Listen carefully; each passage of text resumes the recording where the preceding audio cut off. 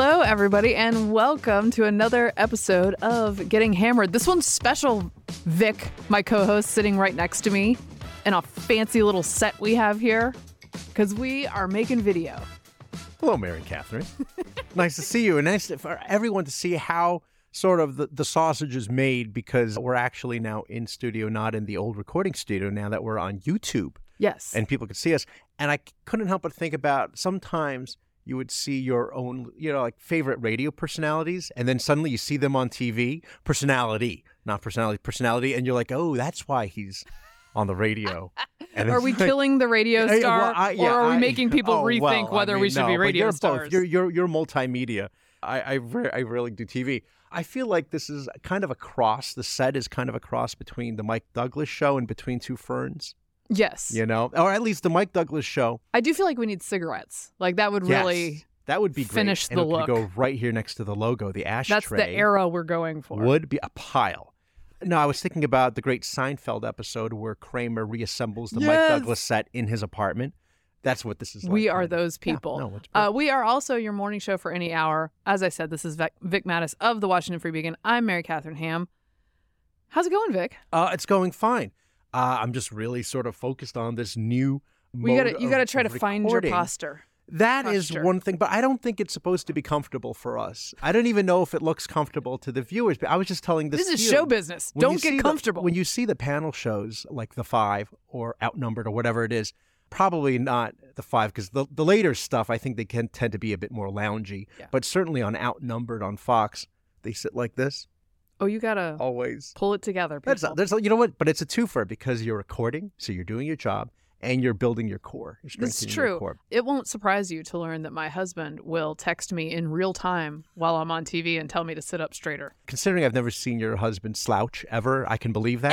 Ever. No, he's very upright. My other concern is this, and that's why I had no breakfast this morning, is the 15 pounds. They say that the camera puts 15 pounds on you. It's a real thing. It's a real thing. I hate to inform everyone. Anyway. But we do our best. We do our best. We're in shape, people over here. We'll see how this goes. If I pass out, you'll know why. Yeah. How are you? Good. What's going on? Speaking of in shape, this weekend I took the entire family to do a 5K. Oh, hey, that's doable. The 9/11 Heroes Run. I can't believe, I did that once. It would have been so funny if I didn't. I would have seen you all there. You should have come, I would silly. have tied with one of your kids. Maybe. One of them was pretty fast. Well, good for you. So we went out. We took everyone. And it's a great cause. We decided that next year, by the way, 911heroesrun.com, there are still some more through September and a little bit of October as well. If you want to run one in your community, they are fantastic. So we went out.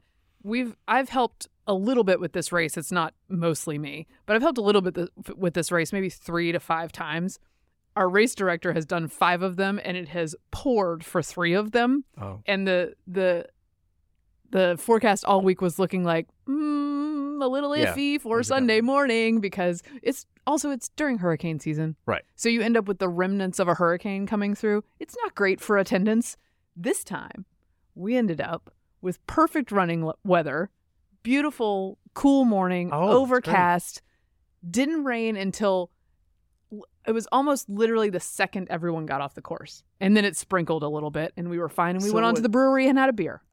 That's so funny, because when I did my 9/11 run, the weather was also similarly gray. Yeah. And a little bit rainy. But then we went over to a brewery in Pentagon Row. Nice. Is that where you went, or no? No, we were over in Oakton. So it was the settle down easy. Oh, you didn't do brewery and tasting room. Did you do the 9/11 run at the memorial though, or no? No, this one is separate from that. Okay. The one I did because I only did one time. Sorry. I did do sub 30. I want to point that out. It was right by the Pentagon. That one. Nice. We did not do sub 30. Okay. Steve did, but the rest of us did not. I can't do that now. I pushed two babies in a stroller.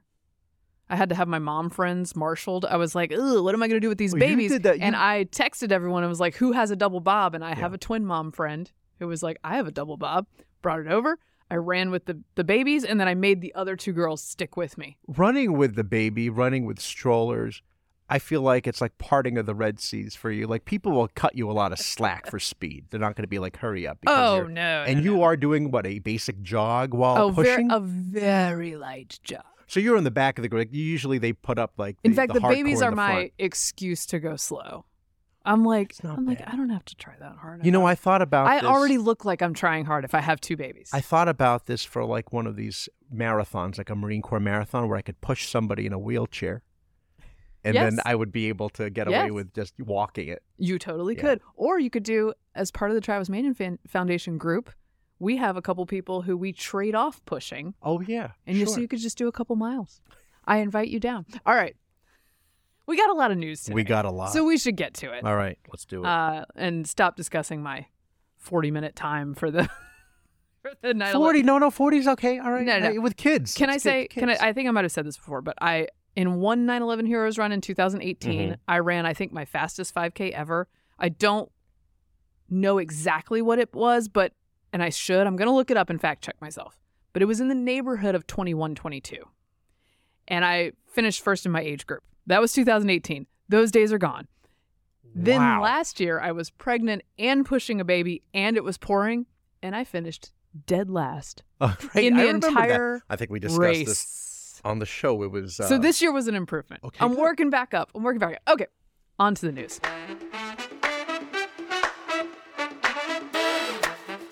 Trump, presumptive-ish nominee for the GOP, sat down with Kristen Welker, the new host of Meet the Press, for a full hour, by the way. I commend him for doing this is like a walk in the park for him. This would have been the worst thing ever for Joe Biden. He would have, I don't know how long he could have kept it going, but Trump is so alert. I mean, as you know, he used to do the South Lawn press conferences. Right. He sort of enjoys this stuff. I think they're smart to keep it minimal. Yeah. But look, credit to him for engaging with somebody who's obviously going to be adversarial. Right. Welker was especially adversarial, as all press members are, on the issue of abortion. Yeah. Because when it comes to the GOP's position, and much of the American people's position, which is sort of moderate on abortion, they are far, far left of it. Yeah. So she was asking him quite a bit. I think there was like a 9-minute conversation about abortion policy. Let's hear a little bit about what Trump said here. Mr. President, I want to give voters who are going to be weighing in on this election a very clear sense of where you stand on this. I think they're all going to like me. I think both sides are going to like me. What's going to have to happen is you're going to have to... Listen, you're asking me a question. What's going to happen is you're going to come up with a number of weeks or months. You're going to come up with a number that's going to make people happy, because 92% of the Democrats don't want to see abortion after a certain period of time. If a federal ban landed on your desk, if you were reelected, would you sign it at 15 Are you talking about a complete ban? A ban at 15 weeks? Well, people are starting to think of 15 weeks. That seems to be a number that people are talking about right now. Would you sign that? I would sit down with both sides and I'd negotiate something, and we'll end up with peace on that issue for the first time in 52 years. I'm not going to say I would or I wouldn't. I mean, DeSantis is willing to sign a 5-week and 6-week ban. Would you support that? You think that goes too far? I think what he did is a terrible thing and a terrible mistake. All right. So there's a minute of Trump on the issue of life and abortion. Right. Will this answer matter to anyone? What is he attempting to do here?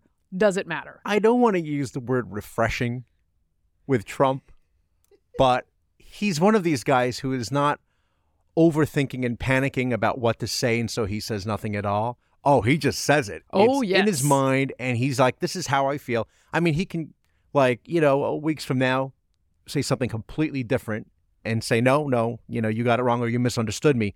But the thing is, he always gives an answer, whether or not you like it or not. Yeah. He's just telling you how he feels. So, I mean, there are a lot of people, obviously, in the pro-life movement who would not be happy with what he had to say, but at least at this moment what his thinking is and where he stands. Doesn't matter in the end. No, if he's the nominee, it's not going to make a difference. It is interesting that he is looking at 15 weeks, and I think that is a compromise point, because they don't mention this often, but as you know, relative to many countries in Western Europe, that's about the same. Right. Around the same time. Even slightly more liberal than many. Yeah, absolutely. Europe, and countries that we hold up and put on a pedestal, that it's comparable to that as a reasonable stop. And, you're not going to he's not going to support, and you're not going to have an all-out ban on abortion, full stop, across the board. That's just not going to happen at this point. But I thought it was, It was Trump being Trump. It is. Yes. No, he sort of pundits live from the seat occasionally when he should be answering questions as a nominee. But that can be revealing. And I think this is revealing because I think it's just what he thinks. Yeah. Now, strategically, there are two different audiences here. One, there's a primary audience, particularly in Iowa, that is very pro-life. Sure. Then there is a general election audience, to whom I think this could be a more appealing audience. That pro-life audience, though, particularly activists, is going to hear 6 weeks is a terrible thing and think, no, it's not. Right. And we appreciate people who sign those bills. Now, there are several Republican governors who have signed those bills and sort of counter to the conventional wisdom on this have performed extremely well in elections after that because they are competent messengers and they are competent executives. So you can succeed with those kinds of pieces of legislation. The thing to me that's interesting about this is, okay, my friends over at Ruthless, who I like a lot, suggested maybe he's pivoting to the general election with this answer. Sure. I don't think it's strategic that way. I think this is just what he believes. My concern is, and should be a concern for pro-lifers for sure, is that he's telegraphing very clearly what his position is and where he wants to end up in negotiations. That's right. You think you're going to end up at 15 weeks if you start telling them now you want to be at 15 weeks?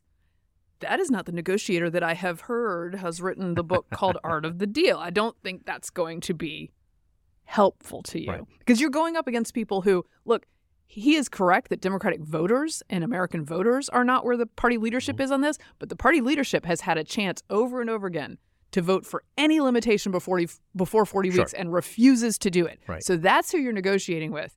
Stop telling them where you want to end up. Right. You're saying that he should have shot for like 20. Like, or just like hold fast to a pro-life position. Right. By the way, he wants credit for overturning Roe. Like, he put the people on the court. Right. Well, now it's back at the states, and now he's going to be mad that the states are making different laws. That was the whole point. Right. He's never been the most ardently pro-life president, even though that and if, he's changed his positions over the years on a lot of things, including abortion. Although then he knew that it was also politically advantageous to actually be the only president to really vocally appear at the March for Life and give a talk at the March, or give a speech, albeit online. But nevertheless, it does open up a flank to his right for candidates on the issue of abortion, and depending on how you feel about it. But those voters then have to take that into the equation. But it's only part of that, because the other part is, can this other candidate win on all the other issues against the Democrat? And the thing is, right now, Trump's lead in the primary, it's a sizable margin. Enormous. So he could probably get away with saying something like this. He would say. Right. He could say this, and, there'll be a lot of grumbling, but then he doesn't have to tack towards the center after the primary's done. I did see, shall we say, more pointed grumbling from many of my friends who are Trump supportive than I normally see. This was one that made people a little more annoyed than usual. We'll see if that has staying power. Grumbling, and I might look at other candidates, or grumbling, but I can't believe I'm voting for this guy. A combination. Yeah. Speaking of people we can't believe are in the public eye, can we go to Hunter Biden? Oh, yeah, sure.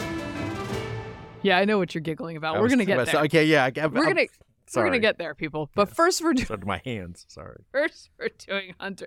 Keep him up here. Yeah, up here. Hands up here. Hunter Biden. Over the sheet. The absolute balls on this guy. Yes. Hunter Biden has sued the Internal Revenue Service, alleging its agents illegally released his tax information and that the agency failed to protect his private records. President Joe Biden's son alleges the IRS unlawfully disclosed his tax return information and did not establish safeguards to ensure the confidentiality of his records. He is seeking, among other things, all documents involving the disclosure of the tax information, $1,000 for each unauthorized disclosure, and attorney's fees. Just, slow clap for the nerve. Slow clap. It's the classic countersuit move.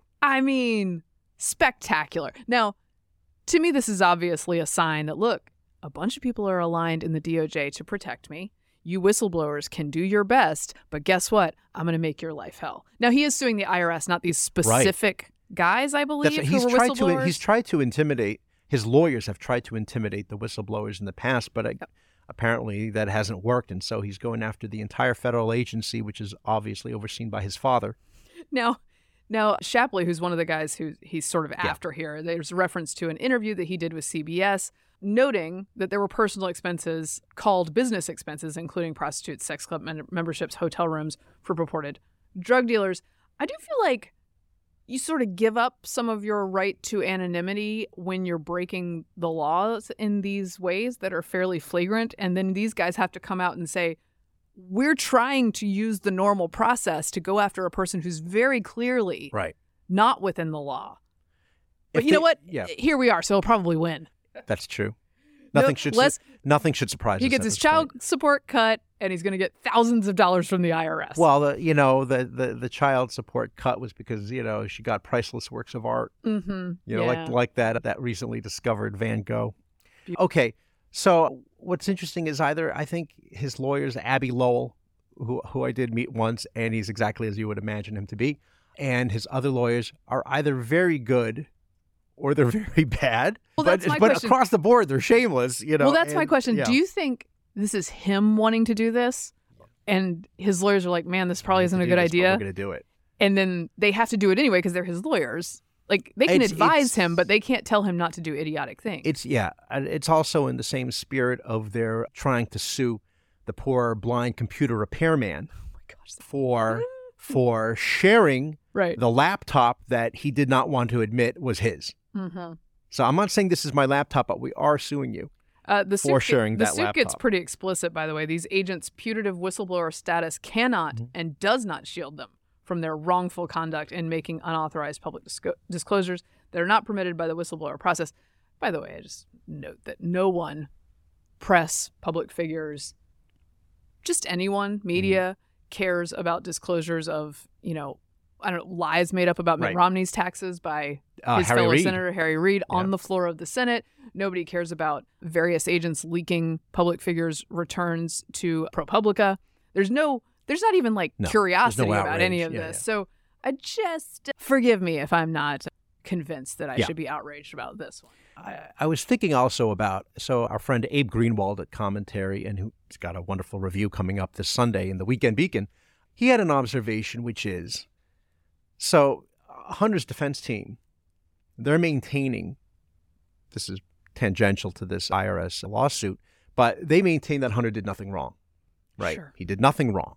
Except he taped himself doing things wrong all the time. Number one. Number two, in the plea deal that disintegrated, they were insisting on immunity from past, present, and future federal crimes. Right.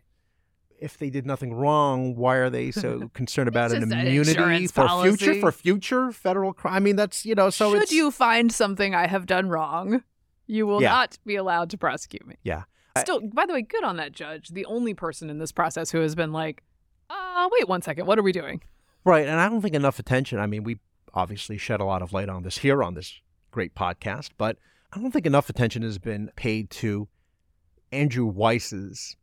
It's Andrew Weiss, right? Who is the prosecutor, and his sort of willingness to comply with the defense. Yes. On this deal. Well, and only being caught in the act by when the judge starts asking questions about ongoing investigations and immunity. Right. Is the prosecutor embarrassed and has to say, actually, no, it's ongoing, and no, it doesn't protect him, because that would sound crazy. Well, but of course, if the judge didn't ask, I think this would be a done deal. Well, and this is what, experienced prosecutors who are watching all of this keep saying, like, Weiss is acting like the defense lawyer, right? Right. He's not acting like the prosecutor. Correction. It's David Weiss, not Andrew Weiss. Maybe I'm thinking of Andrew Weissman. Maybe so. Okay, sorry. Okay, David Weiss. We got it. See what happens when we're live like this? It's not live, actually. You wanna move on to some more public misconduct? Please. Okay, all right. Taped and released. Yeah, sure. I think that's I was thinking if I had anything else on our friend Hunter, but there will be more. There will be more. There will always be more. Let's get to this other issue. Yeah, let's get to some more public misconduct. Colorado Congresswoman Lauren Boebert was kicked out of a matinee performance of the Beetlejuice musical in Denver last week, allegedly for making some sort of disruption. Yeah. At the time, she said, this is basically nonsense. And then I think she copped to, it's a verb, to laughing too loud. Yes. It turns out, though, and here's the thing.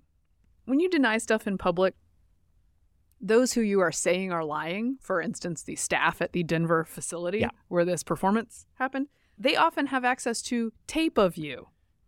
And in this case... We live in a different time. It's no longer just your word against theirs. Yeah.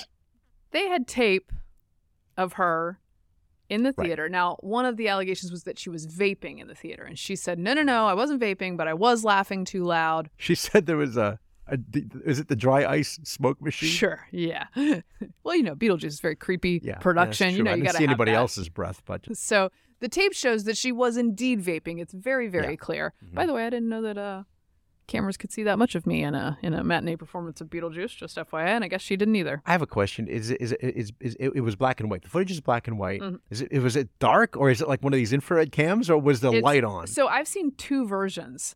In one version, it's infrared-ish. Oh, wow. And in another, it looks like it's lit and in color, which means probably she was the intermission making a disturbance during intermission or before the show and during the show. But she's definitely vaping. Yeah. And then there were some other activities. Sort of much like the gardening we spoke about. Some light gardening, I think, was happening. Well, I wanted to mention... She was Bowen the Burt. Wow. I wanted to mention her date. Yeah. Her date is a guy who, they don't share the same political opinions, obviously. He runs this bar that does drag shows on, brunch, and he is a Democrat. But he's the kind of guy that likes to reach across the aisle. Yeah, that's what it looked like. Yeah. Your thoughts, Mary Catherine? I have thoughts, but please. Okay, so let me note also, she is going through a divorce. She announced that she was divorcing in the spring. She has 4 sons. I want everybody to end up in a good place after that. Yeah. This is tough on her family. She's clearly dating again. Embarrassing that this would come out in this way. But you know how it wouldn't have if she had just said, oh, yeah, I messed up and, I was vaping and my apologies. And we probably wouldn't have gotten here. Do I think that this should be a national news story, which I am now exacerbating by talking about it? Mm-hmm. I don't know. I believe it was Nate Silver argued that it shouldn't be and that she was kicked out of the theater. She's probably banned from the theater. Oh, sure. And that might be enough to cover it. But I do think, look, obviously, if you put yourself in this position and you have, so to speak, and you have lost your last reelection by 0.07%, some 500 votes, people are going to take advantage of this, as they should. It would be political malpractice not to make this an issue for her. Yeah, they can run that tape over and over during, election season for her. I have so many questions here. I bet you do. So my first question is, Beetlejuice is now a musical? That was my first question. That's the first question and the one I can answer within the bounds of our non-explicit flag. Yeah. Okay. Let's go to the others and see how I do. I have more questions. Okay. Is it participatory like the Rocky Horror Picture Show? I don't think so. Okay. Because if it was, right, in Rocky Horror Picture Show, if people remember back in the 70s and 80s, it was crazy because it became this cult film. It didn't actually do well at the time, but became this thing. Everyone gets dressed up and standing. Go to the midnight showing, you do the dance. Yes. The whole deal. Okay, so this is not that. Our young listeners are like what is this? No idea what we're doing. Rocky Horror Picture Show. So it was mainly just her really getting into the musical. Okay. Indeed. I have another concern. Mm-hmm. She was videotaping the performance. I do think that was got in trouble. That was allegedly part of it too. But was that the first version of offenses, and then we watched the video, and some other offenses took precedence over the because taping. You see this a lot. That's an IP. It is number one an issue for us. Number two, I always want to, and I see so many people who are no longer in the moment of the concert; they're actually recording it. If I see my child performing and I have to record it, I feel like I'm not actually. I thought you meant, and I have to watch my child perform. No, I don't mean it that way. I mean that in the sense that I'd rather be home. I'd rather be drinking. No, I mean in the sense of I'd rather just be watching the show instead of, because now you're paying attention to everything else, and it's not quite the same. So, not enough people are in the moment anymore. Although I guess she was in the moment. She in some felt other ways. in the moment. Okay, she was in the moment. Fine. The other thing is, I always want to ask these people who are constantly videotaping this stuff: is it that good that you're going to go home late and say, I need to see that number, Definitely that not. musical number again? Nope. I was in, this is not a musical, but I was in the Vatican, right? This is in 2018. And I was at where Pope John Paul II is buried. Saint Pope John Paul II is buried there. So everyone really there hoping you didn't get kicked out for the same stuff. No. So it was, no, not at all. Everybody's there. You're praying, doing the whole thing. It's very solemn. And then some, obviously a lot of tourists. A woman comes up. She goes up to the main kneeler, front and center in front, and she takes out her video. She's not taking a photo of it, okay? I can see it. She's not. So, and I wanted to ask her, I don't know where she was from, but I wanted to ask her, later on, you can think, I need to see the video of Pope John Paul II's, tomb. I really need to look at that video, not a photo. Yeah. But the video. So what's going on there? Makes no sense. Okay, enough about that. That was my one thing. The second thing is this, and here's my defense of Lauren Boebert, okay? Okay. Earnest defense. We know for a fact she's going through a divorce. Yes. Okay, that is a fact. Mm-hmm. Let us assume that because she has gotten to the point where she no longer wants to be married to Jason Boebert, right? She's getting divorced. That she has probably spent the last weeks, months, maybe year or two in a loveless marriage. Let me just say this, loveless. I'll put it that way. They seem to be, living in separate places and have been for quite some time. Okay. So she's out on a date with somebody who's interested in her for the first time in years. And she just wants to just let off some steam. Just cut loose a little bit. Cut loose a little bit. Okay. That's that. I'm going to give her that. All right, here's my question. So that's my defense. Yes, right, Jennifer. That's my defense. Is because I'm not surprised. It's pent up. It's pent up, and that's what's happening. Emotions. The emotions are pent up. She's been through a winter, and the spring has come, and it's time to garden again. Thank you. Gardening. It's time for the gardening. That's what we're saying. Here's my question to you. What we saw is that, well, the real Lauren Boebert, please stand up, right? Is that because we know the Lauren Boebert from Freedom Caucus, from is it Freedom Caucus? Probably. Yeah, the one with Matt Gaetz and MTG, that whole gang. We know what she stands for, her opinions and all these different things. And she's there, on Capitol Hill and her beliefs. And then you see this side of her with this guy. Mm-hmm. Same, different, the real one? Well, and this is the charge, is that if you're going to run as a Christian conservative, then you sort of have to uphold your values in a public place inside a theater. I had a moment of sort of encouragement in that the Daily Beast, first of all, they won't be going on a second date. The Daily Beast revealed that this was a first date. And look. Were they both drinking? I don't know. But I found some comfort about our society in the fact that a lot of people seem to be like, wow, first date?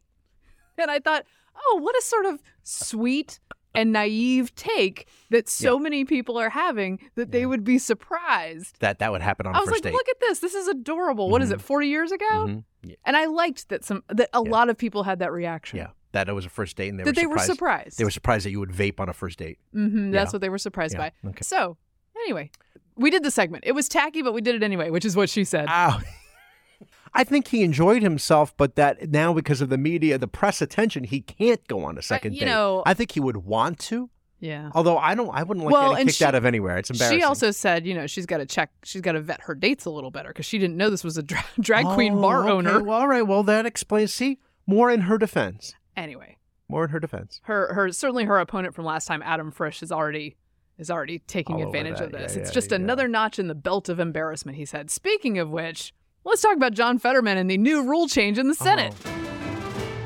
Yeah. Where you don't need belts or notches, and you get tons of embarrassment. Drawstrings. Yeah. So, this is Axios Senate Majority Leader Chuck Schumer quietly has directed the Senate's Sergeant-at-Arms to no longer enforce the chamber's informal dress code for its members. Axios has learned. I love that Axios does them a favor of calling it an informal dress code. It's not an informal dress code that the senators are required to wear suits on the floor. That's not an informal dress code. That's just what it's been for all of time. Yeah. Okay. Why it matters. The new directive will allow Senator John Fetterman, Democrat of Pennsylvania, who tends to favor gym shorts and hoodies over the business attire traditionally required in the chamber, to linger on the Senate floor before and after votes. Senators are able to choose what they wear on the Senate floor. I will continue to wear a suit, Schumer said in a statement to Axios. Fetterman, who was elected last year, initially followed Senate tradition and wore suits, but since returning to the Senate after being treated for clinical depression earlier this year, he frequently has sported the casual look he was known for as Pennsylvania's lieutenant governor. I mean, it's not even sweatpants. No, it's gym shorts. It's sweat short. They're like, it's like Belichick pants to the Senate floor. Okay, I have a lot of deep thoughts on this. But before we get to the deep thoughts, just on the surface, the question is why, right? Why did Schumer push for this? Let me also say, by the way, this doesn't apply to staffers. Oh, yeah, no. If you were a man, if you are a male staffer, you still have to wear a coat and a tie on the Senate floor. It just applies to the senators. Yes. But this has nothing per se. His fashion choices shouldn't have anything to do with his stroke. No, this is just that's how many senators have we had in wheelchairs with disabilities who have all somehow, Senator Cleland, somehow worn suits. Max Cleland. That's right. With no issue. He can wear a suit. Is it because he's misshapen? He's very tall in the neck. Have you seen the neck? I'm not one to talk. I'd like to meet his tailor. Really, it must be very difficult. I would say I'm not even saying that as a joke. It's the neck. I mean, like my neck. You and your earnest defenses 17, today. I'm all about earnest defenses today. 17 and a half size neck.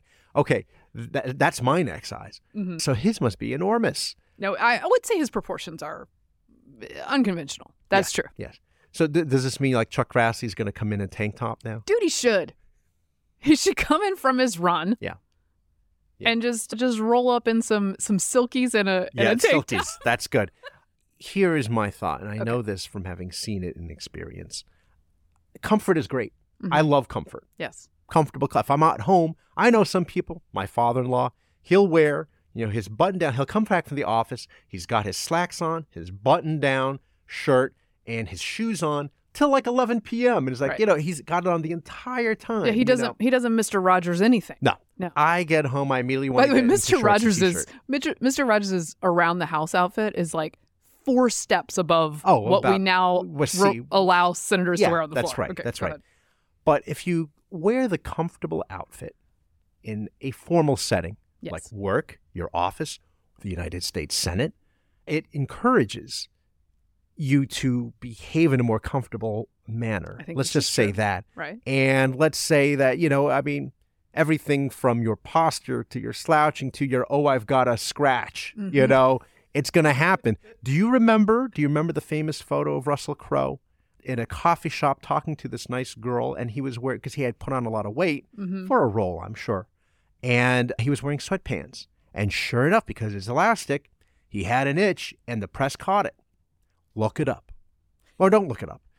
Anyway, that's my warning. Video for our folks to watch It is a lot for this episode. So it's not good. It doesn't encourage the right things, I think. So I feel like I'm a casual dresser in general, right? But fashionable. You're fashionable. I have skated on being like the new media person for a long time. Like when I came to Washington, I was like, I don't have to wear suits like you guys. I do blogs. That was your brand. I'm showing up casual. That's my brand, right? I'm sort of circumventing this. Sure. However, if there's a place where you should uphold a certain level of dress code, the floor of the U.S. Congress, Senate, and House is a good place to do that. By the way, I think the House should totally hold this over those snobs over at the Senate who are always acting like they're better than the House. House should be like, I don't know, we were like dress clothes over here. The tables are finally turned. Right. They're always getting made fun of. They should totally make fun of the Senate for this. I do think you should uphold a certain standard there. And let me just say this. As a woman, the first woman was elected to the House of Representatives in 1916. It was, I favor a sleeveless look. I don't like sleeves. I don't want to wear them. It took until 2017 for women to be allowed by the rules to wear open-toed shoes or sleeveless sheath dresses. Wow. 101 years. For John Fetterman, we changed the rules in under a year? Under a year. Yeah. The rules that have been in place for a very long time. I say Mr. Fetterman can have his rule change in 100 more years. He just has to hold out for it. I hate to rain on your parade. But we have 5 more years of John Fetterman. I know. And it is worth remembering that he won the Senate race and how he won. And I can't help but think that if David McCormick were to have won the Republican primary in Pennsylvania over Dr. Oz, maybe we wouldn't be having this conversation. I think that's probably true. Let me throw in Susan Collins's quote on this. She says, changing the Senate dress code, quote, debases the institution, joking she will wear a bikini tomorrow. Obviously, I'm not going to wear a bikini, she said, but the fact is, as I understand it, I could. Now let me offer you some real wisdom from Jennifer Rubin over at the Washington Post. She replies, this woman actually represents an entire state. Margaret Chase Smith, she is not. Oh. So just to get this straight from the conservative blogger at the Washington Post. The conservative. Mm-hmm. Yeah. Susan Collins is the problem for noting that she could wear whatever she wants to the Senate floor now, including a bikini. And John Fetterman is A-OK with the hoodie and the sweat shorts. I'm not going to call them gym shorts. I feel like that's too dignified. Sweat shorts. Basketball shorts? Is that what they are? Yeah, they're terrible. I mean, I guess it works because he's a giant. But the problem is, again, if they're on one side, if Republicans are on one side and they say something and you're somebody like Jen Rubin, then you have to be on the other side. Just go the other side. You just have to be on the other side. Yeah. Well, I think they should call their bluff and just show up in some outlandish stuff. It'll be Halloween day, just costumes, your favorite jersey. Yeah. No. Let's do it, folks. All right. So that's that story. Decline is a choice, Vic. Yeah, it is. I feel like maybe I'm just an old now, but I do feel like, and I also sometimes feel this way about church. Even though I like to dress casually for church, I'm like, maybe we should pull it together a little bit. I'm getting better on that front. I used to wear shorts and even sandals or whatever to church, I feel like you guys back in the day. I feel like you guys are tougher on it. The Catholics are tougher on it. I go to an evangelical place, I'm non-denominational. By they don't son. care. My son dresses better than I do when I go to church. I just, All right, a little bit more serious matter, and I do want to get your expertise on this. Oh, yes. Vic. Yeah. A missing jet. Yeah. We lost a jet? Okay, let me just... You lost another sub? That's my Hunt for Red October movie one. The U.S. military lost a jet. By the way, there's a theme here of sort of societal decline and institutional decline right here. So this is the U.S. Marines. An F-35 was out. The pilot, thank goodness, ejected and safely parachuted in a landing in a North Charleston neighborhood. And then we couldn't find the jet for more than 24 hours. It was a long... Phantom jets and Chinese surveillance balloons, they all go to Charleston. Yeah. So this is quite a story. So it was on autopilot when and after the pilot ejected. The United States military said the transponder wasn't working, so they weren't able to track it at some point during its phantom flight. They were looking in a couple of lakes north of Charleston, didn't spot it. Somehow we have no redneck iPhone footage of an F-35 just casually floating over South Carolina airspace, which I think we should. Not that I'm suggesting anything. And then this is my favorite part of the story. Now, there has been a debris field found. Yes, this is it. But before that, let me just say that Joint Base Charleston tweeted, pilot ejected safely. If you have any information that may help our recovery teams locate the F-35, please call the Base Defense Operations Center. And then it gives a hotline. The U.S. military gave a hotline for tips to find an F-35. First of all, if a redneck finds an F-35, finders keepers. It goes in the backyard. Park it on top of the Waffle House. You got cement blocks. You can just prop it up. Yes.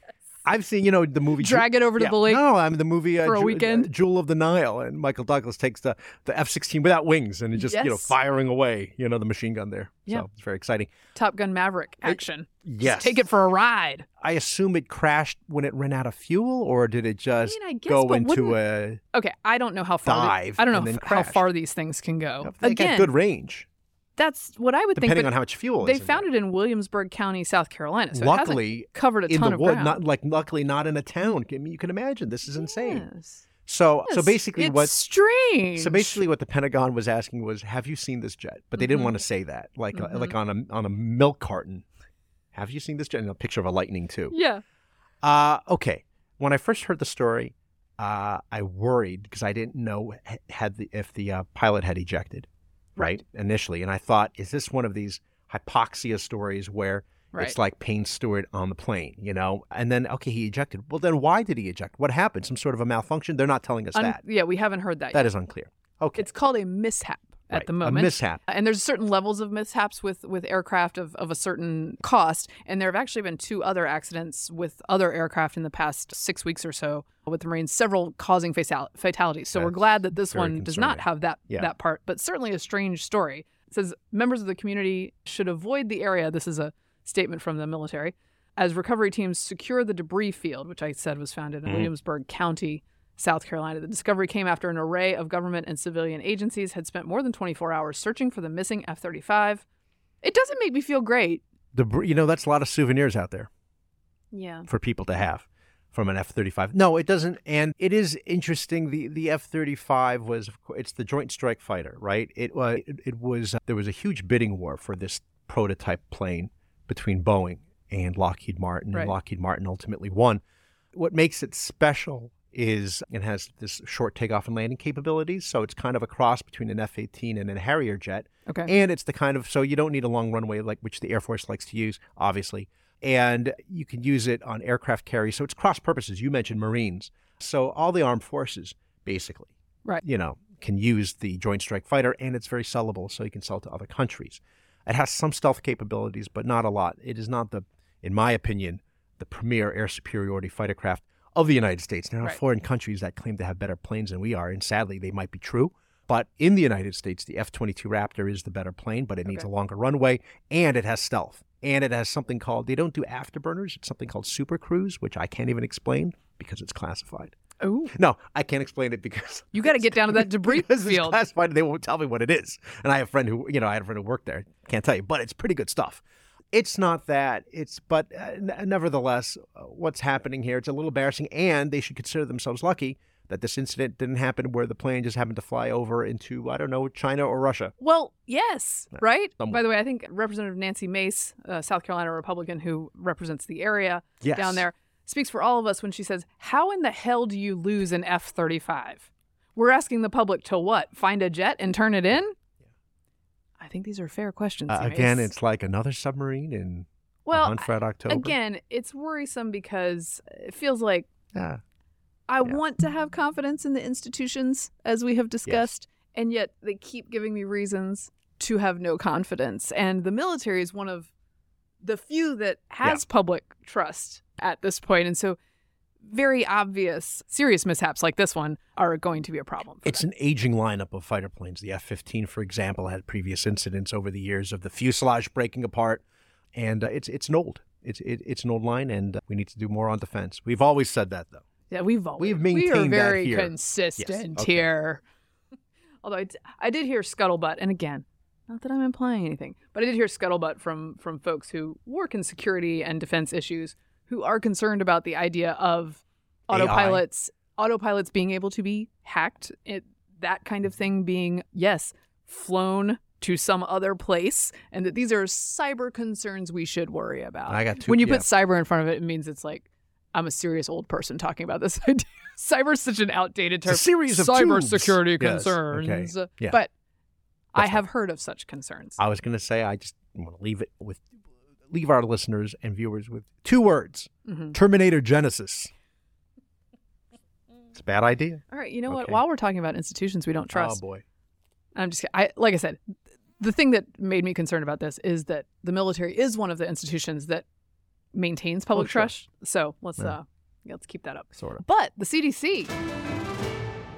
Oh, have we got a message for you guys? CDC 2.0. From Mandy Cohen, former North Carolina public health official, now the head of the CDC, taking the place of Rochelle Walensky. Yes. The new CDC director spent her first 2 months on the job telling audiences in New York, Wisconsin, and Washington State the agency has made mistakes, a mea culpa of sorts, meant to show that she understands past shortcomings. What she wants to do, you see, is win back trust. Okay, here's a quote from her. Trust is easily broken, and as folks know, trust takes time to rebuild, Cohen told Politico.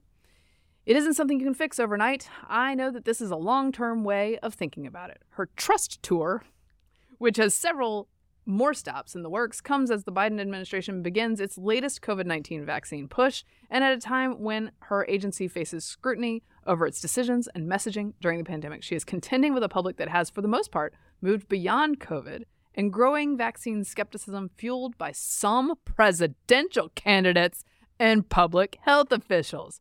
She goes on to note that the Florida Surgeon General and Ron DeSantis have suggested that maybe those who are healthy and under 65 don't need to take the new version of the vaccine. The bivalent booster. Just recently. It's actually, I don't even think this one's a booster. I think it's a reformulated one, just approved by the FDA. That's right. Last week, she says it's important for Americans to get these shots. I want to make sure folks know, particularly in Florida, that vaccination remains a safe way in terms of protecting against severe disease, hospitalization, and death. Okay. Most European countries, by the way, are not recommending further shots for 65 and younger. Certainly not young, healthy people. Certainly not 6 months and up. 6 months. Which is the recommendation from our CDC, which is out of line with pretty much the rest of the globe. The fact is that the Florida Surgeon General and DeSantis have a point about, in particular, this vaccine. That's right. But we're just going to hand wave that. I love, what's her name again? Mandy Cohen. Mandy Cohen. Her formulation about trust is easily broken is what she said. That's a great passive structure, isn't it? Who broke the trust? Broke it? I don't know. It's a mystery. What you'd like to hear them is just fess up and say, yeah, we got some things wrong. We're going to do better. Give us some, just an ounce of accountability, but, but they can't do that. So here's what's interesting. The New York Times had an article on everything you need to know about the latest variants, right? And there's two. There's the widespread one that's out there already, EG5, and then the other one that is in China, but it's not quite here. You don't really see it as much yet. It's BA 2.86, which according to the Times, and I want to read it here, quote, has scientists alarmed. Okay. Alarmed at its multiple mutations, meaning that it mutates so often, it's hard to get a vaccine current enough to block the effects of this virus. But please get the vaccine anyway, because it'll be good it lasts for 3 months until you need another one. The non-human tested one, if you remember, the non-human tested one. So you have to actually go several graphs down and find out that the symptoms are mild. Yeah. So please, you might feel like you have a cold. Take the vaccine that probably doesn't work, and the effectiveness in general is 3 months. But, because you don't want to feel like you have the cold. Wasn't it an NBC story this week? There was some headline on Twitter that was like, doctors having trouble distinguishing between allergies, the common cold, and this new uptick in COVID. It could be. That's why you got to get tested. You're almost there, guys. Yeah, no. Their argument is like, we probably need a better test. Nope. That's not the answer. Go the other direction. Yes, exactly. The push to get everyone vaccinated, revaccinated, or get the boosters or the bivalent, whatever. There was a previous attempt to do this in the last round, and it failed. Arlington County, Virginia, which is an extremely blue county. Right. The vaccination rate for people who are up to date on their vaccinations, 21%. Yeah. 1 in 5. So basically 80%. That county's about as good as you're going to do. That is as good as you're going to do. That 80% of the county's like, no, I'm feeling fine. I think I'm going to be okay, and I'll get over it. Well, so good luck to them. Here's what's interesting, too. Again, we are a global outlier, and I feel it is necessary to point that out every time I talk about this, because people act, certainly on Twitter, as if you're being some sort of weirdo when you suggest that maybe this is not the most effective tack for young and healthy people. Also, show me the data. The data's not there. Marty Makary, doctor, was talking to Guy Benson on his show, and we'll have a little audio of that. And track them for 3 months or more, not just 2 weeks. I mean, this is making. Well, hang on. Let's just pause this, because I'm trying to compute this in my brain right now, and I think you're making absolutely just no-brainer critiques of Moderna at the moment, and we'll return to that. But Moderna at least tested this on a few dozen human beings and admitted that there was some adverse effect. The Pfizer one you said was tested on 10 mice, and that's it? That's right. We have zero human data. Only 10 mice. Hey, look, they got away with it last time with the bivalent. They know that the regulatory process to get this approved is totally greased. President Biden was out there saying that this thing works and everyone needs to get it before the FDA even, approved it. So that the thing was greased. It speaks. What does to this he know, though? I mean, with all due respect to President Biden, what does he know? The whole reason that we have these agencies, at least supposedly, is to do due diligence to make sure when someone says, yes, please inject this substance into your body, it is going to have the intended effect and not have unintended bad effects. That's the whole job. And if they aren't even testing it and they're just waving it through because some politicians want them to and they feel like it's probably fine, what's the point of the FDA? Well, they've clearly created a new pathway specifically for Moderna and Pfizer. And the pathway is do whatever you want. You don't have to show us anything, really. And then he goes on to say it was caused by the vaccine. They're being quite tight-lipped about it. And furthermore, not to focus on just this one adverse event, the point is run a real trial. Yeah. Give it to 1,000 people and give us the data. Yeah. And neither of these folks can, partly because just Moderna and Pfizer and regulators have been just hand in hand throughout this whole process. And if they don't have to do that, why would they do that? If you're going to buy 20 million doses and pass them out, they don't need to do that. Well, the other reason you want to be tight-lipped is because you don't want to discourage people from getting the vaccine. Right. We're going to get our flag for this. But by the way, that's also the same reason why people got censored, because, we're not saying what they're saying is lie when people were, speculating about a lab leak, for example, right, or people who are suffering some other, adverse medical events, as Dr. Marty Makary says. They're not saying that it didn't happen, but they're saying it could discourage, and just mere discouragement from doing this is reason enough to block you. Well, and some will say, or us, they're formulating a vaccine that they sort of hope will be effective against future versions of COVID. Right. And it's a bit like the flu vaccine, and they're sort of guessing and offering that. But they're not being straight with us about what they do and do not know. With the flu vaccine, many people know, okay, I'm taking this at the beginning of the season. I don't know exactly how effective it's going to be. Right. Also, flu is much more dangerous for young children than COVID. Yeah. So the cost-benefit analysis is different for that. I do think they're trying to sort of turn the COVID vaccine into a flu-like regimen, flu vaccine regimen, where they just recommend it to everyone. But to me, the cost-benefit analysis is very different. Yeah. And they're not straight with you. That's the thing. Yeah, just tell me what you know and don't know. And it's funny because in this Politico piece, Cohen keeps going on about how you just need to, she's being more open about what she doesn't know. Meanwhile, she's telling you these things that are not backed by data. Yeah, but just do it. Yeah. There was another COVID thing. CIA. By the way. The CIA. I am going to get to the CIA. Okay, yes. First, did you know the federal government is definitely appealing its loss on the free speech grounds?